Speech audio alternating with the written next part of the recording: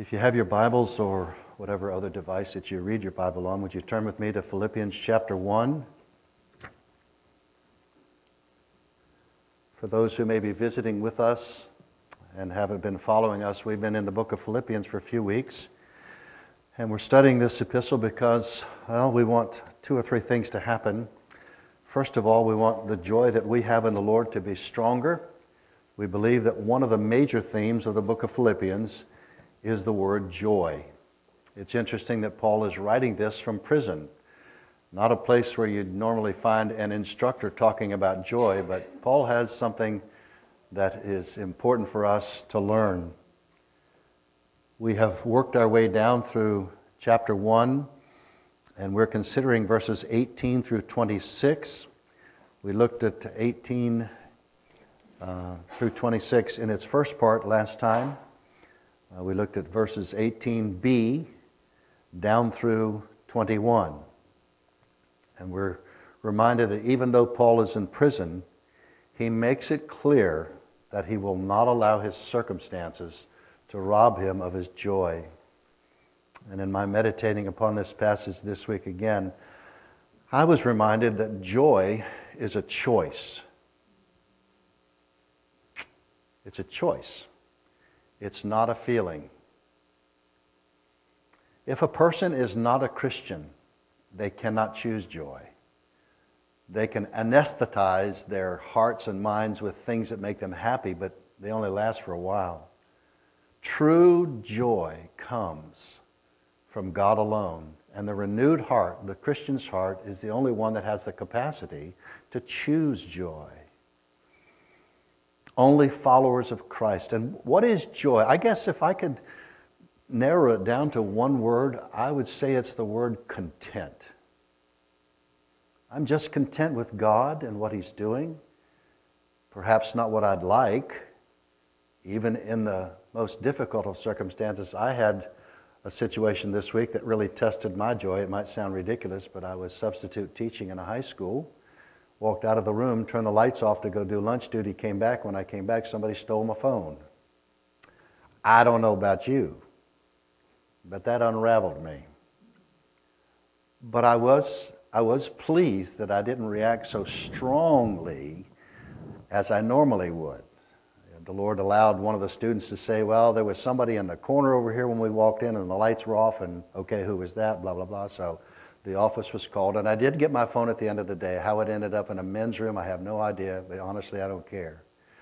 But I was talking to myself saying, okay, you've been preaching about joy in difficult circumstances. This is no way analogous to being in prison. I know that.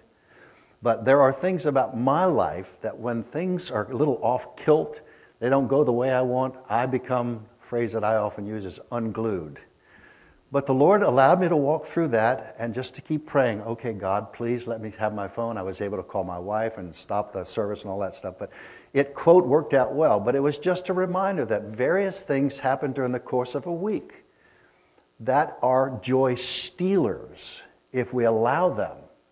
I had a choice when I saw the cord still plugged into the wall in the end on the desk and no phone. I had a choice. I could start getting really upset and blaming and screaming and yelling, or I could say, okay, God, I don't like this. Now that may be a very small, insignificant illustration. To me it was not, but it was something that I lived through this week and was reminded. Somebody has said, and I kind of like this, I don't want to be too simplistic, but joy is when you put Jesus first, others second, and yourself last. Take the first letter of those words. And joy is a constant reminder that Christ, remember he said, for me to live as Christ and to die as gain.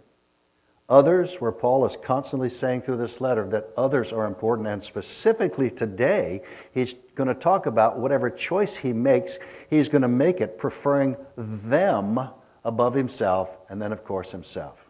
Well, in verses 12 through 18, the first part of verse 18, Paul laid out some reasons for his joy. He said the gospel is advancing. Many people are being born into the family of God, both in the palace, in the praetorium, and outside, other places outside the palace. And Christ is being proclaimed.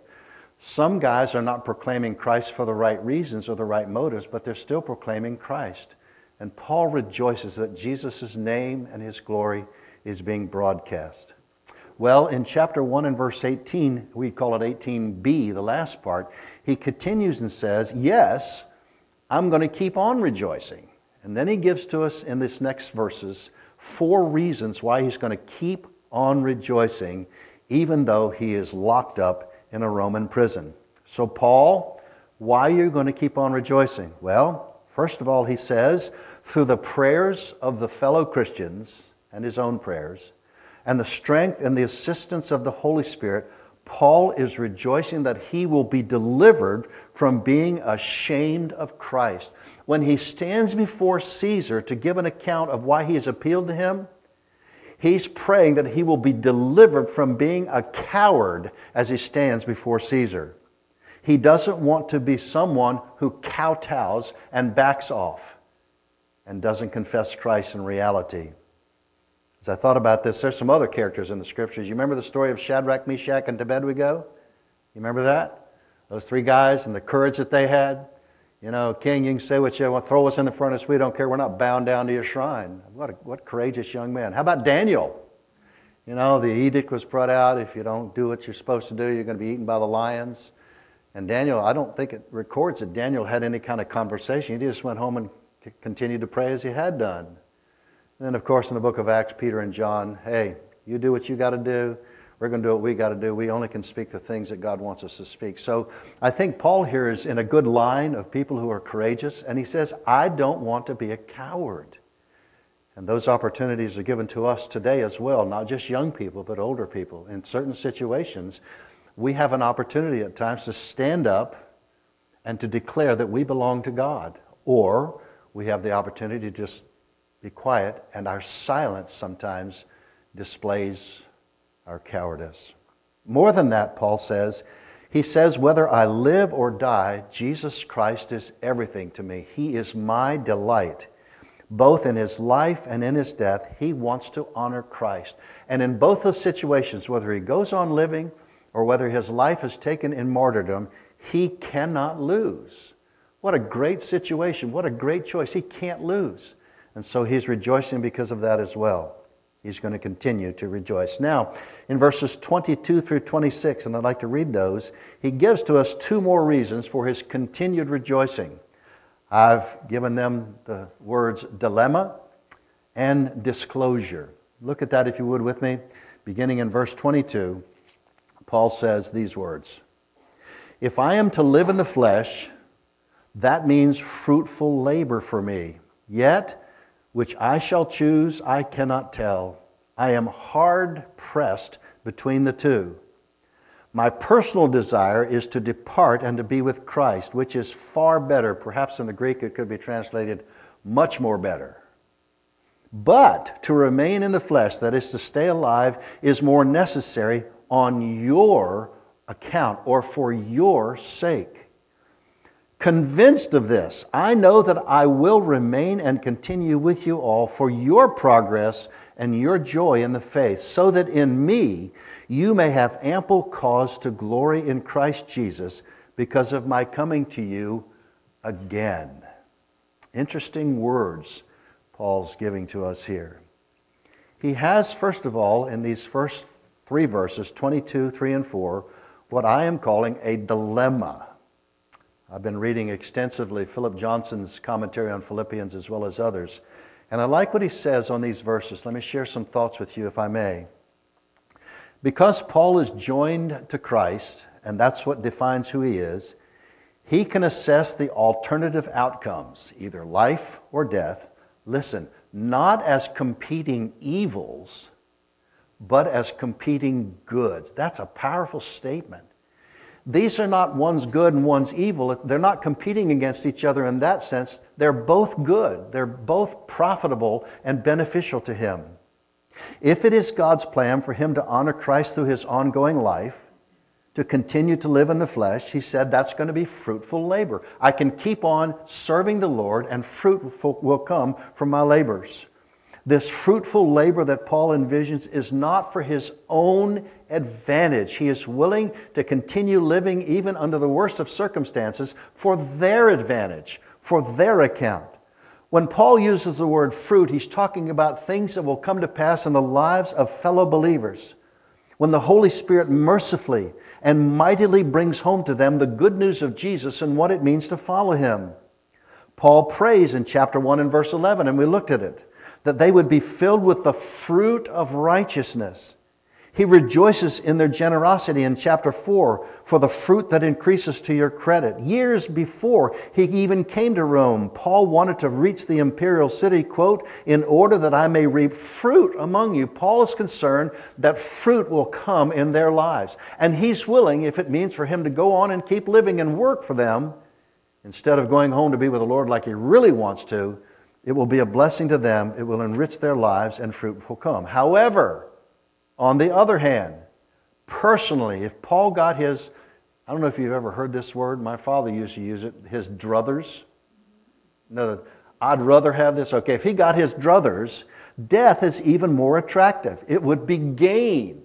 Not because Paul finds his current circumstances intolerable, nor because it offers a quick escape from the threats that's looming on the horizon.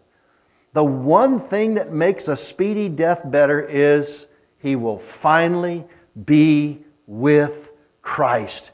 Him whom he has only known by faith, he will see. As John tells us in 1 John chapter 3 and verse 2, we shall see him as he is.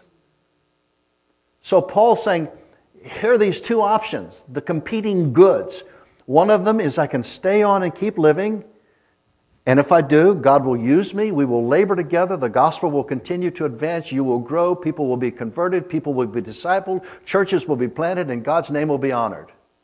However, if I have my druthers, if I could have what I really want, I'd like to leave. Not because I'm sick and tired of life, not because I want to check out of here, but I want to go home and be with the Lord.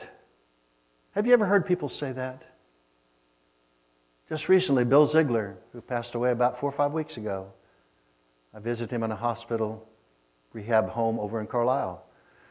And Bill has said this before, but he said it with so much meaning. He said, Pastor Ed, I just want to go home. I just want to go home. I want to go be with Jesus. And it wasn't, but a couple of days later, God took him home. Paul uses the words here, hard pressed. Those are powerful words. It's a vice grip, not made out of metal, but made out of soft material, kind of pressing against him. Not crushing him to death, but he's feeling the pressure of these things. Either one of the options is beneficial. Again, he can't lose. He says in verse 22 and 24, if he's allowed to be released and go on living, then there's going to be fruitful labor.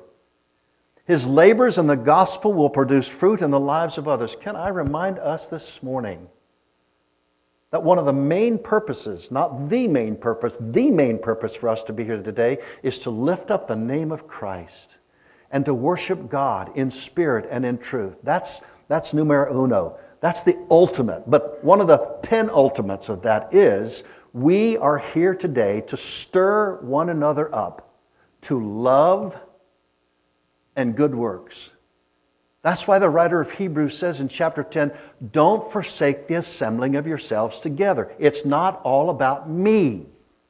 It's about us. And before we go home today, we will have the opportunity. I can tell you that. We have the opportunity because we're in the same building. The question is, will I take advantage of that opportunity in someone's life here to stir them, to provoke them, to push them to love? The love of Christ, the love of His Word, the love of His church. Will I push them to love and good works or good deeds? That's what Paul is saying here. If I keep on living, I want to be a prod in your lives to push you forward, to love God with all your heart and your soul and your mind and your strength. We have to avoid this individualistic mindset in the world in which we live that has crept into the church. It's not about me, it's about us.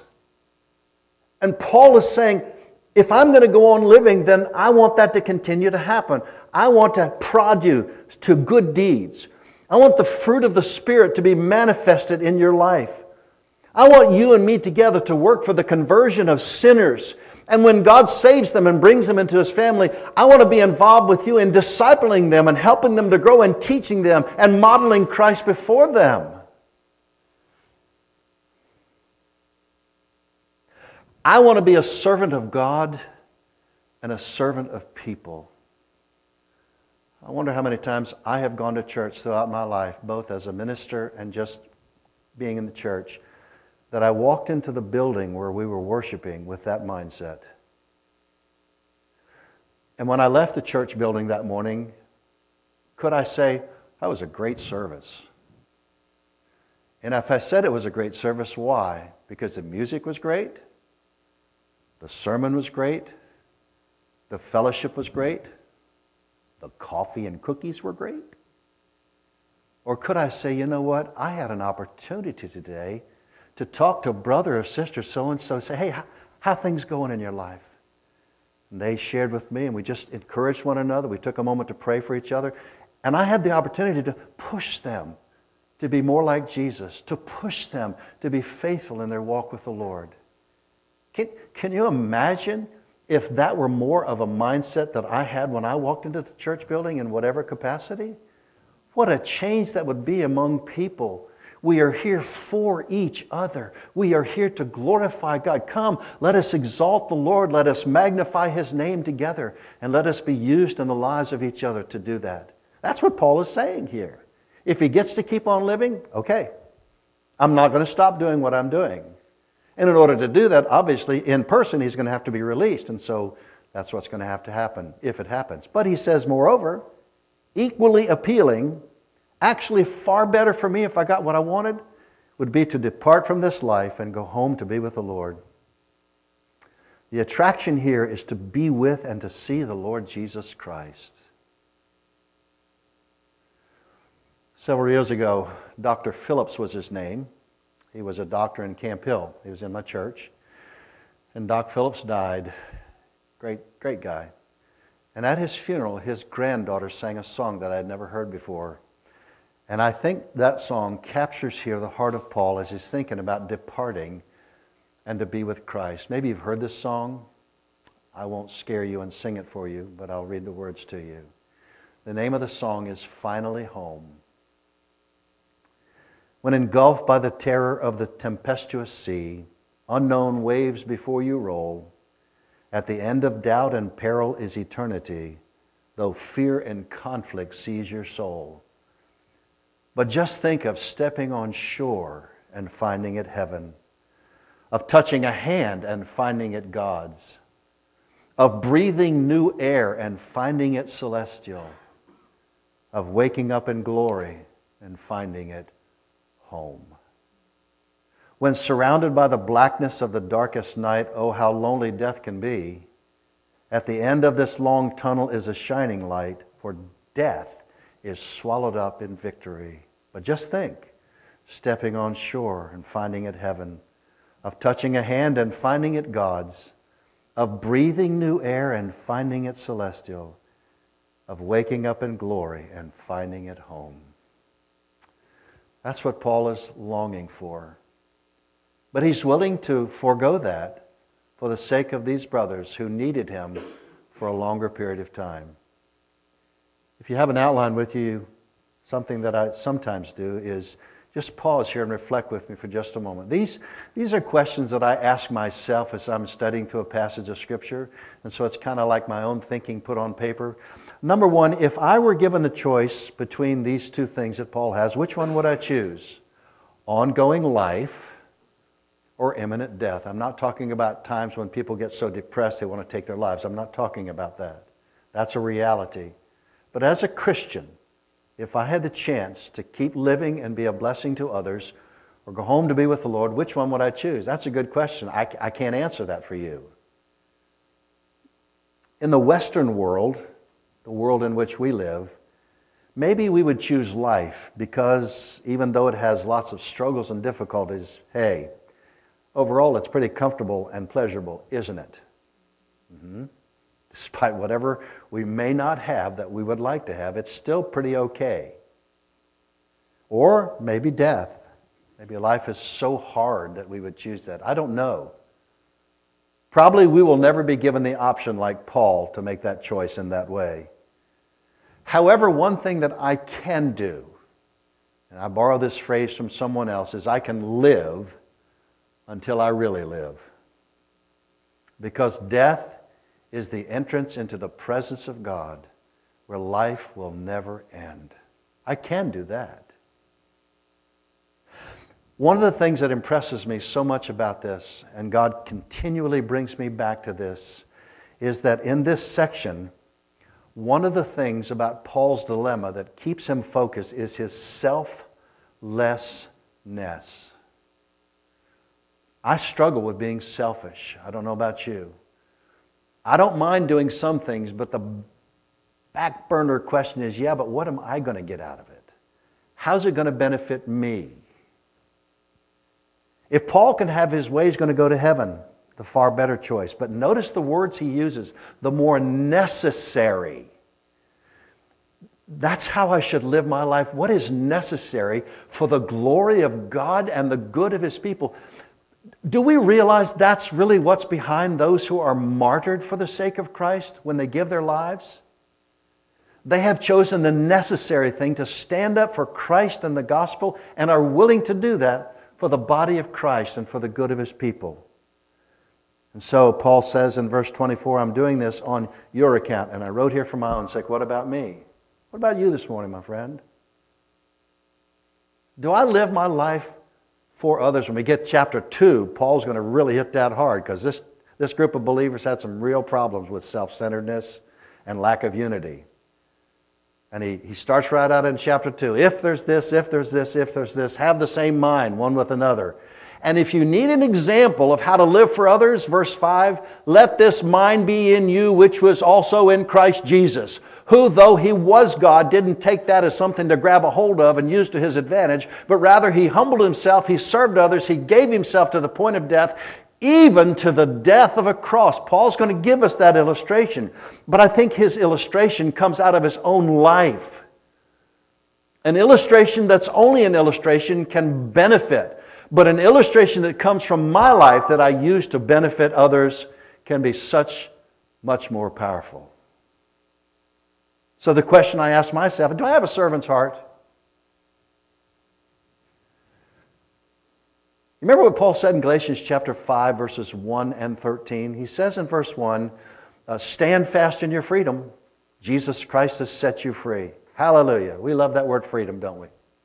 It's a great thing. We live in a free country, so to speak, other than other countries where you don't have those freedoms. But he fast forward down to verse 13. He says, yes, you've been set free, but don't use your freedom for your own sake, but by love use your freedom to do what? Remember? I ain't let you off the hook. Go back to Galatians chapter 5 with me, will you? Look at chapter 5 of Galatians, verse 13. Notice what Paul says about our freedom. Galatians 5, this is a new Bible to me, so I got to do it this way. Verse 13, he says, you were called to freedom, brothers. Only do not use your freedom as an opportunity for the flesh, that is for yourself, but through love serve one another. We've been set free. A servant's heart is manifested by serving others and not myself. I wrote one other thing here under this section. Actually, as Christians, every day we do have a, quote, life or death decision to make. You know that, don't you? Paul says in Romans chapter 6, so you also must consider yourselves dead to sin, but alive to God through Jesus Christ. So there is that life and death dimension in my walk every day as I say no to sin and yes to God in Christ Jesus. So, a third reason here for Paul and his continuing joy is he has a wonderful dilemma. Johnson used this phrase, an uncomfortable tension. I like that. It's a tension, it's uncomfortable, but it's real. And so whichever one it happens, it doesn't matter to him. Well, he gives to us a fourth reason why he's going to continue to be joyful in verses 25 through 26. Philippians 1, verses 25 and 26. Notice what he says. Convinced of this, I know that I will remain and continue. Wait a minute, Paul. Come on, wait. I got to stop there. I thought you got this dilemma. You're not sure what's going to happen. So he starts out in verse 25, convinced. Now that word convinced is, I'm certain of this.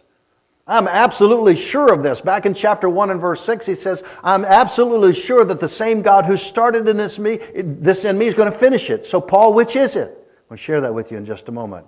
I wish I could give you a definitive answer, but I'm going to suggest something to us this morning that I think the Lord is showing me that might be helpful to you as well. Convinced of this, I know that I will remain and continue with you all for your progress and joy in the faith, so that in me you may have ample cause to glory in Christ Jesus because of my coming to you again. Paul here is, and I use the word disclosure, he's revealing something in his heart that's going on that God is doing in him and for him. What was he convinced of and what did he know? K-N-O-W, knows for sure that word there is used. Well, two things. He's going to remain with them a little while longer for their progress and their joy. He's going to help improve their strong points. He's going to help shore up their weak points. He's going to be involved in the unity that they need to have. He's going to help expose false teachers who are trying to undermine the gospel. And he's going to instruct them on the subject of worry. In chapter 4, he deals with the subject of worry. He's going to be around to help them in those areas because they need help. And the goal of that is joyful progress.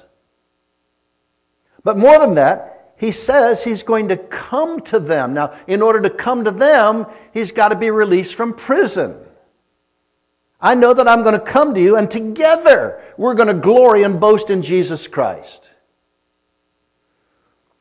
I don't know about you, but I'm scratching my head as I'm studying this, saying, now wait a minute, Paul, what are you talking about? Well, let me share something with you that I believe is true. I can't take this to the bank. It's not inspired by the Spirit of God. I would just suggest it to you from my experience.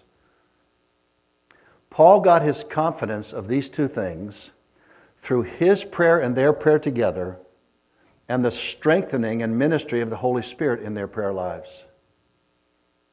I'll give you an illustration. Have you ever heard of a gentleman named Rees Howell? There's a book I read many years ago called Rees Howell, Intercessor. It seems that Rees Howell and a group of people during the Second World War started to get together on a regular, maybe I think it might have been a daily basis, to pray for God to have mercy upon the Allies. Hitler was making advances. Things were looking bleak. In that prayer meeting, I'm not talking about some weird vision thing, but these men and or women who got together and prayed so fervently and so faithfully were convinced that God was going to do something, even to the point, I understand, that they wrote a letter to Winston Churchill and said, Mr. Churchill, Hitler is not going to cross the English Channel. He's going north and it's going to be his destruction. Before it happened.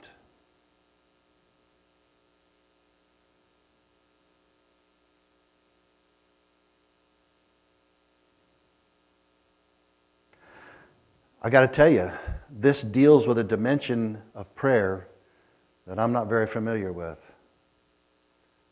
but I'd like to be.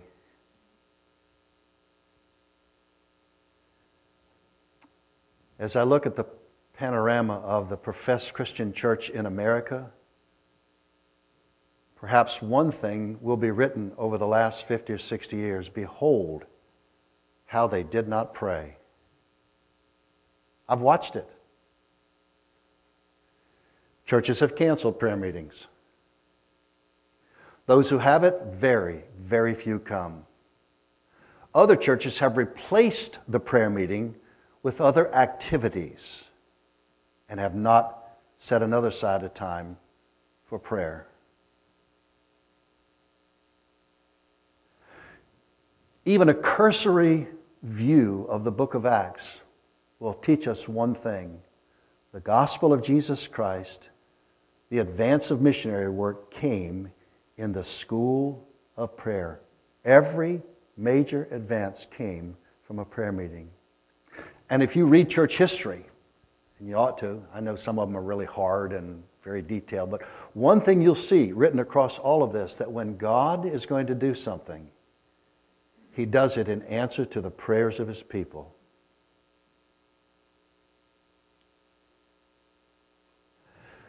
I believe it is possible for a Christian or a group of Christians to be so fervent and so passionate in prayer that at times they can confidently say, quote, "We believe God is going to do this." God speaks clearly to them and reveals what He's going to do. I believe that. I've not experienced that, probably not to that degree at all in my Christian life, to my shame. What I want you to do, if you have your Bible, please get a Bible or something. Look at these verses with me, please. I want to show you something. I know how easily these verses can be dismissed theologically, but I just want to look at them on the surface of what they say. And I'd like you to wrestle with them as I'm still wrestling with them, because these are all the words of God. And if they're the words of God, then they're for me today. And there's something in them that I can learn and practice. First of all, Matthew 21 and verse 22.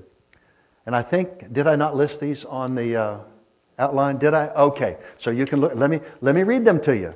There they are. Listen. There's a couple of words that keep jumping out again. Whatever and anything. Oh, that can't mean that. Now, I'm not talking about a blank check where God says, here's a pen, whatever you want. Just ask for it. Anything you want, just ask me. Well, we know there's some clarifying statements, but in my experience, I spend more time on the clarifying statements than on the simple truth of what God says. And I wonder if a group of Christian people in their personal lives and their small group lives and in their congregational life would just say, okay, God, if this is in your word, would you teach us what it means? We're going to get on our face before you, and we're not going to stop doing this. And we're not asking you to do something miraculously or supernaturally, whatever. We just want you to bring to pass in our lives as a people what these mean. Can you show it to us? Listen to these verses, Matthew 21, 22. And whatever you ask in prayer, you will receive if you have faith. See, we theological thinkers say, well, it's because you don't have enough faith. That's the problem. Is that what it says? Next verse, John 14, 13 and 14. Whatever you ask in my name, this I will do, that the Father may be glorified in the Son. If you ask me anything in my name, I will do it.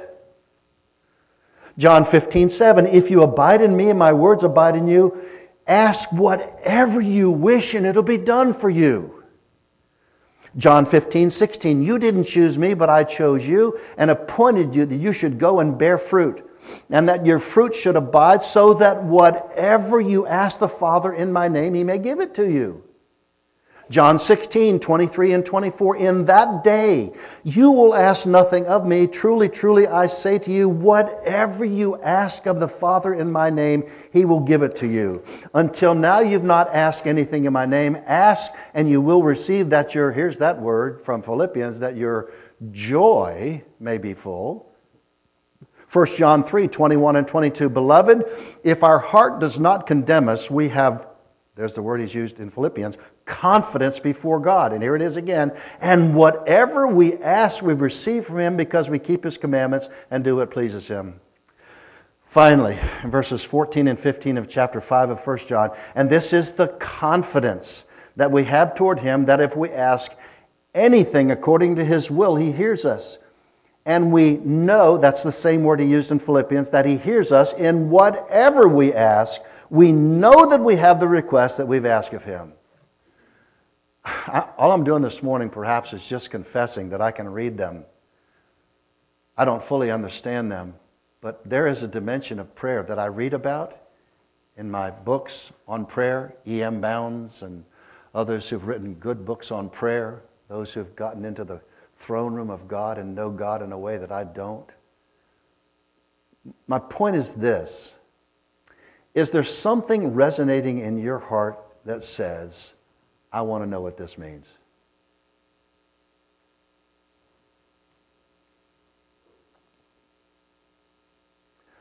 Could this ever happen in Living Legacy? Now, I'm not asking to get out the tea leaves and the crystal ball and read the future and God's going to... I'm not asking that. But there is a confidence. There's a spiritual assurance that I believe God will give to His people if they persevere in prayer before Him. Remember in chapter 2, we talked about this earlier in the series. What was it they devoted themselves to? Continuously, steadfastly devoted themselves to? Apostles' doctrine, breaking of bread, fellowship, that was chapter 1. And what was the last word there? Prayer. And if your translation doesn't say prayers or prayer meetings, it doesn't translate it correctly. They devoted themselves to getting together as a group of people and crying out unto God, and God answered those things continuously through the book of Acts. Church was birthed, the church extended, missionary work was begun, and the gospel advanced. And I have some friends who say, well, the book of Acts is just a book of transition. It's not for us today. Would you please show that to me?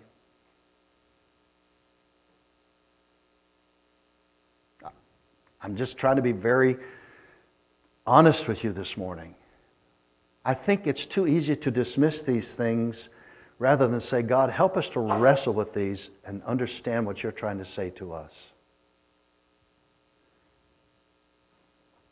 I think when a people devote themselves continually steadfast in prayer, like the early church, God can and often does do what He did for Paul here.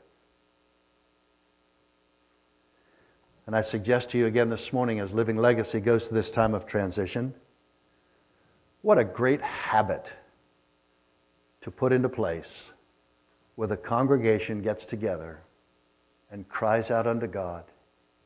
Worship, praise, singing, testimonies, fellowship, and fervent request for God's glory. Well, Paul is a man who's filled with great joy in spite of his circumstances. He knows some things. He's going to be delivered from being a coward. He's going to continue to delight and find Jesus the most important thing in his life. He's got this dilemma going on, but it's really a good dilemma. And he's opened his heart and shared with us something that he knows is going to happen. Paul knows it's going to happen. Paul, how do you know? Because God spoke to me in my heart from His Word. He showed that to me. Whatever that means, I'm not sure. We are so quick to dismiss the whole charismatic movement and what God can be doing in some of that we just miss. Perhaps, I'm just suggesting. I will never forget my very first church in Litchfield, Michigan. We came to a prayer meeting on a Wednesday night. And Jeanette Brandt said, Pastor Ed, I got a question for you. What? How come those people that got all the joy ain't got the truth? And how come we who have all the truth don't have any joy? I know what she was referring to. That question bothered me because I didn't have the courage to ask it that way.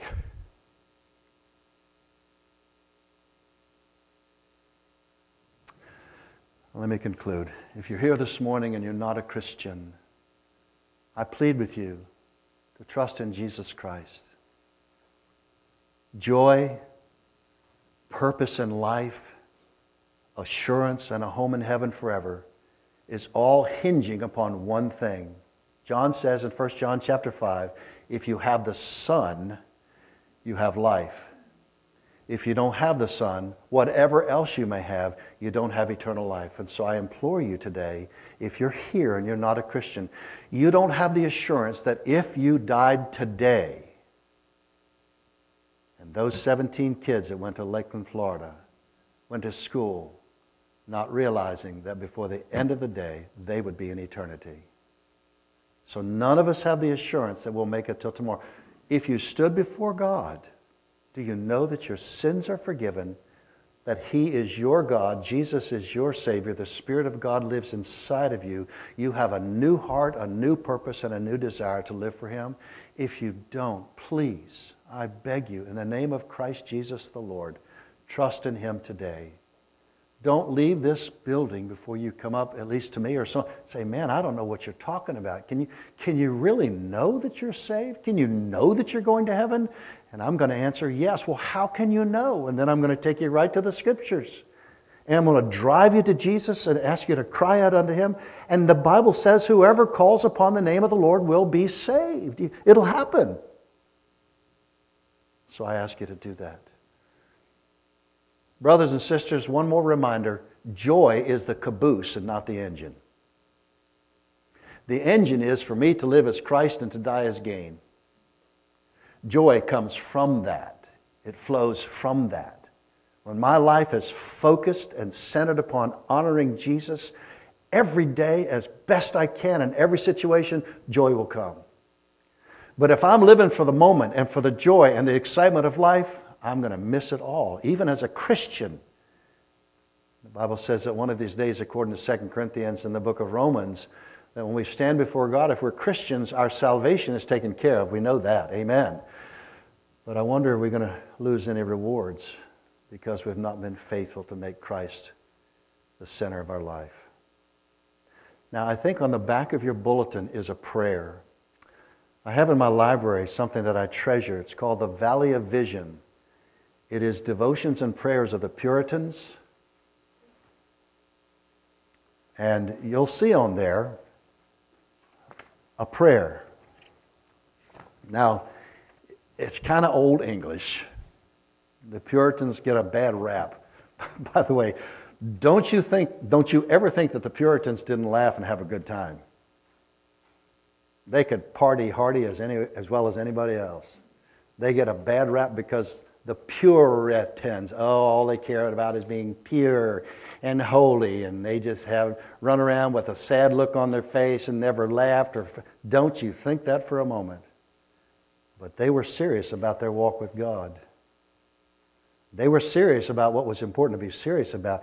And I want to read this, and I'm going to try to use modern words in the places of thee and thou and stuff like that. But I think that this, at least for me, is an excellent prayer to return to often, and let this be the desire of my heart. I don't know about you, but I like praying prayers that have been written. The book of Psalms and other prayers. If it's the desire of my heart, I don't care who wrote it. I can read it and benefit from it. So look at this. Sovereign God. Woo! That's a great place to start. You're on the throne and I ain't. You're God and I ain't. Okay, sovereign God. Your cause and not mine engages my heart. And I appeal to you with great freedom to set up your kingdom everywhere where Satan reigns. Glorify yourself and I will rejoice, for to bring honor to your name is my, look at that next word, sole desire. You be glorified in everything I do. I adore you that you are God. Rachel, you are beautiful. I adore you because you are God.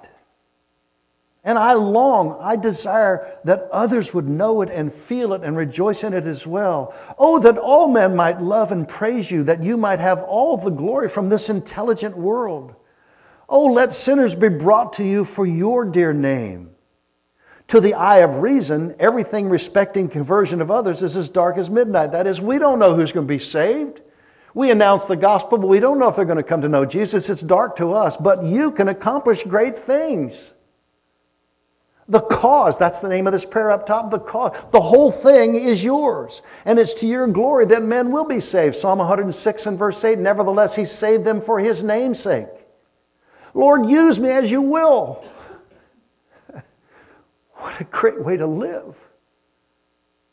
Whatever you want, God, wherever you want, just use me. That's all I want. Put me in uncomfortable situations where my faith is stretched. Put me in places where it's dark and scary, that you will be glorified. Do with me what you want, but promote your cause. Let your kingdom come. Let your blessed interest be advanced in this world. Do you see the mind of Paul here, where he's concerned about their lives and their spiritual growth more than his own? Oh, bring in great numbers to Jesus. Oh, that many would come to know you as Lord and Savior. Let me see that glorious day. Let me live to see it, and give me to grasp for multitudes of souls. Let me be willing to die to that end. And while I live, let me work real hard. That's the word labor for you. To the utmost of my strength, spending time profitably in this work, both in health and in weakness. It is your cause and your kingdom that I long for, not my own. Please, God, answer that prayer. If a little tiny group of people in Hershey, Pennsylvania, called Living Legacy, would individually begin to pray that, and then regularly get together and begin to pray the focus of that prayer, I don't know what will happen. And we don't pray a prayer like that so that we can get something magnificent and wonderful and our name to be known and we can get all these rewards from it. This is not the prayer of Jabez in 21st century. I encourage you to join me. Let this be a regular part of our prayer life.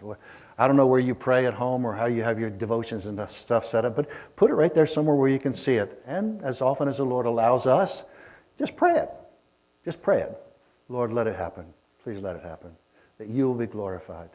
Your cause will extend. Others will come to know you. And the name of Christ will be broadcast both here and to the farthest corners of the earth. Amen. Amen. Let's